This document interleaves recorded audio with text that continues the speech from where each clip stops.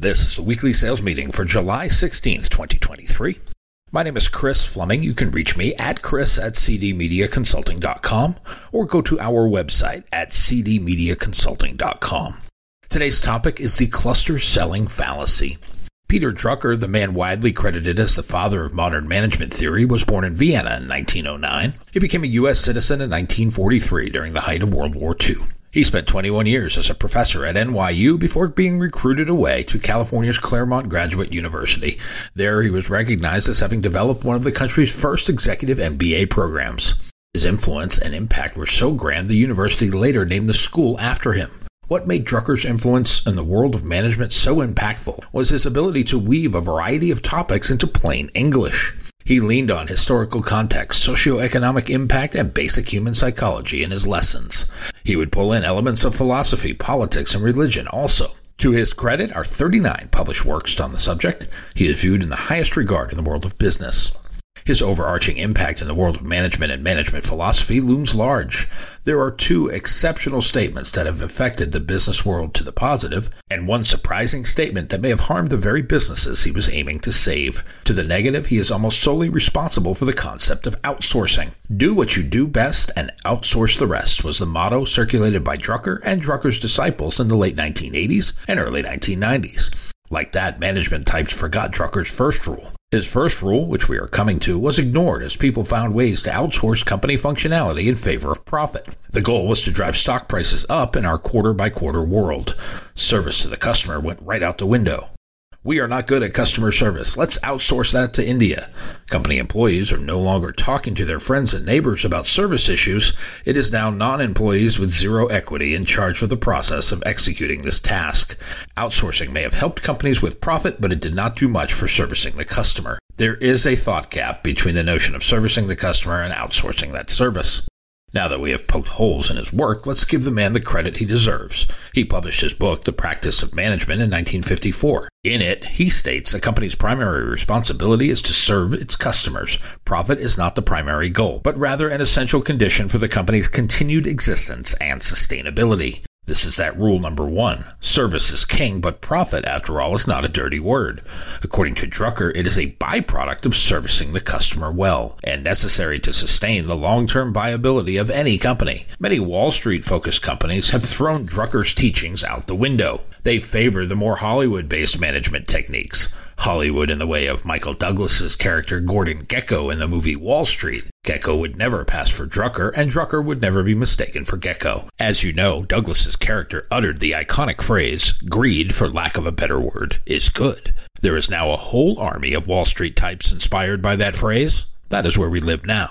It is no longer about servicing the customer. It is about squeezing every last ounce of profit from every dollar for short-term gain. That is with no regard for the long-term impact. The second and more impactful statement from Peter Drucker is concentration is the key to economic results. No other principle of effectiveness is violated as consistently as the principle of concentration. It was made worse with the introduction of clustered operations. In the world of selling multiple stations, our motto seems to be, let's put you on every station. This is part of the cluster selling fallacy. Diversification is good in stock portfolios to mitigate risk. In broadcast scheduling, it dilutes the message and renders it ineffective. We have this natural tendency to take a customer and sprinkle a little of their money on every station in our group. It is not pixie dust. We shouldn't sprinkle it, rather than putting it where it will do the most good. And it is not only sellers that have this tendency, but our customers too. They heard about this idea of the media mix and think that it means they should do a little bit of everything. The very idea of the media mix is based on domination, not dilution. Unfortunately, customers don't invest enough money in any one thing to make the idea of the media mix work. Instead, their dilution of the message leads to a whole lot of nothing. We are better off taking that money and concentrating it on one fan base or lifestyle group. There, we should buy as much as we can in that one area. For most local, direct customers, success can come from 10 extra calls a week, and that only happens with frequency. Take all the firepower you can muster and target it at one lifestyle group or fan base. This is the key to advertising success. Narrow the focus to one target and super serve it. When you dominate that space and have success with it, then it will generate more revenue. Part of that revenue can be reinvested into another lifestyle group or target. Putting a little everywhere leads to the "I tried it and it didn't work" conversation that we have all had. call it the spray and pray method of advertising. The cluster selling fallacy is exacerbated by sellers, the ones who think it is a good idea to put some everywhere. Putting a little everywhere does nothing for your customers and even less for your products. It does not create a loud voice in the marketplace for your advertiser. It does not grow your slice of the advertising pie. While the domination method would grow your slice of the advertising pie, the cluster selling approach has not. If we look at the last 30 years of cluster selling, one might conclude it shrinks our share of the pie.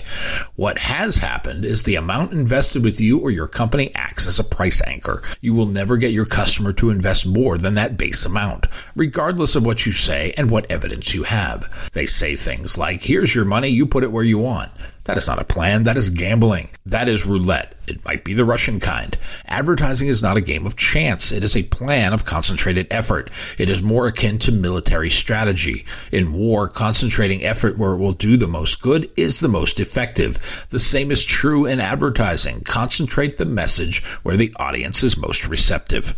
The fundamental question is whether advertising is a gamble or an investment. For those who do not understand it, they would say it is a gamble. For those who have mastered the art, they know it is a science.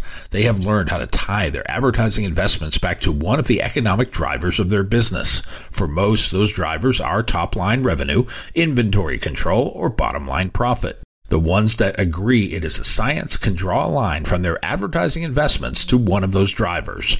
For everyone else who believes it to be a gamble, they rely on hope.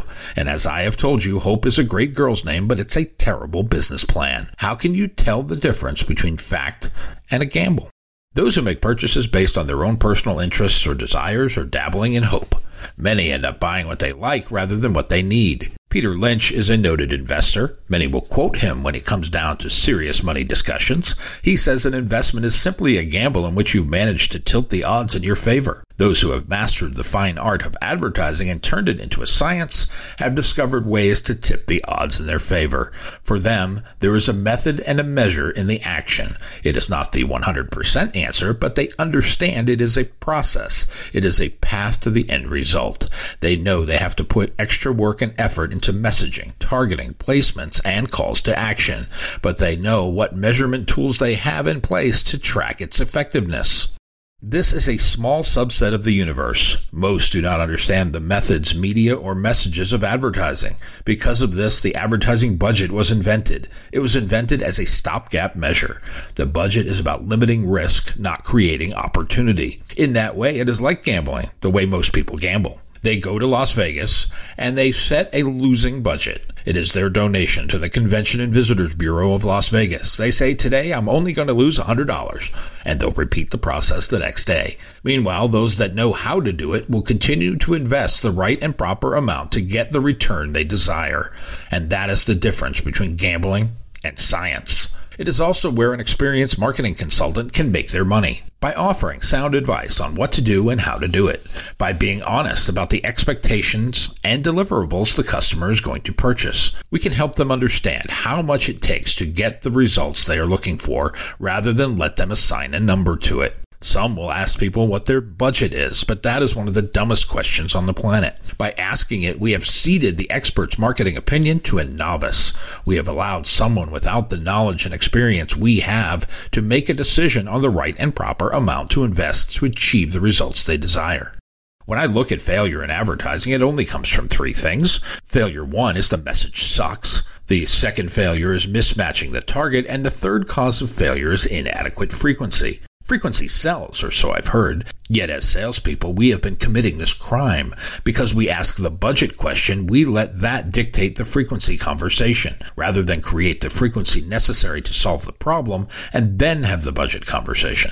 It's almost like we do this in reverse. Start with what works first, then tell the customer what it's going to take. I can guarantee you that if you had to have knee surgery, the doctor would not ask you what your budget is first. He or she would only tell you what it's going to take to have a successful knee surgery. Besides, do you want discount knee surgery? In a recent industry study, it was found that only 2% of media schedules were deemed adequate enough to make an impact.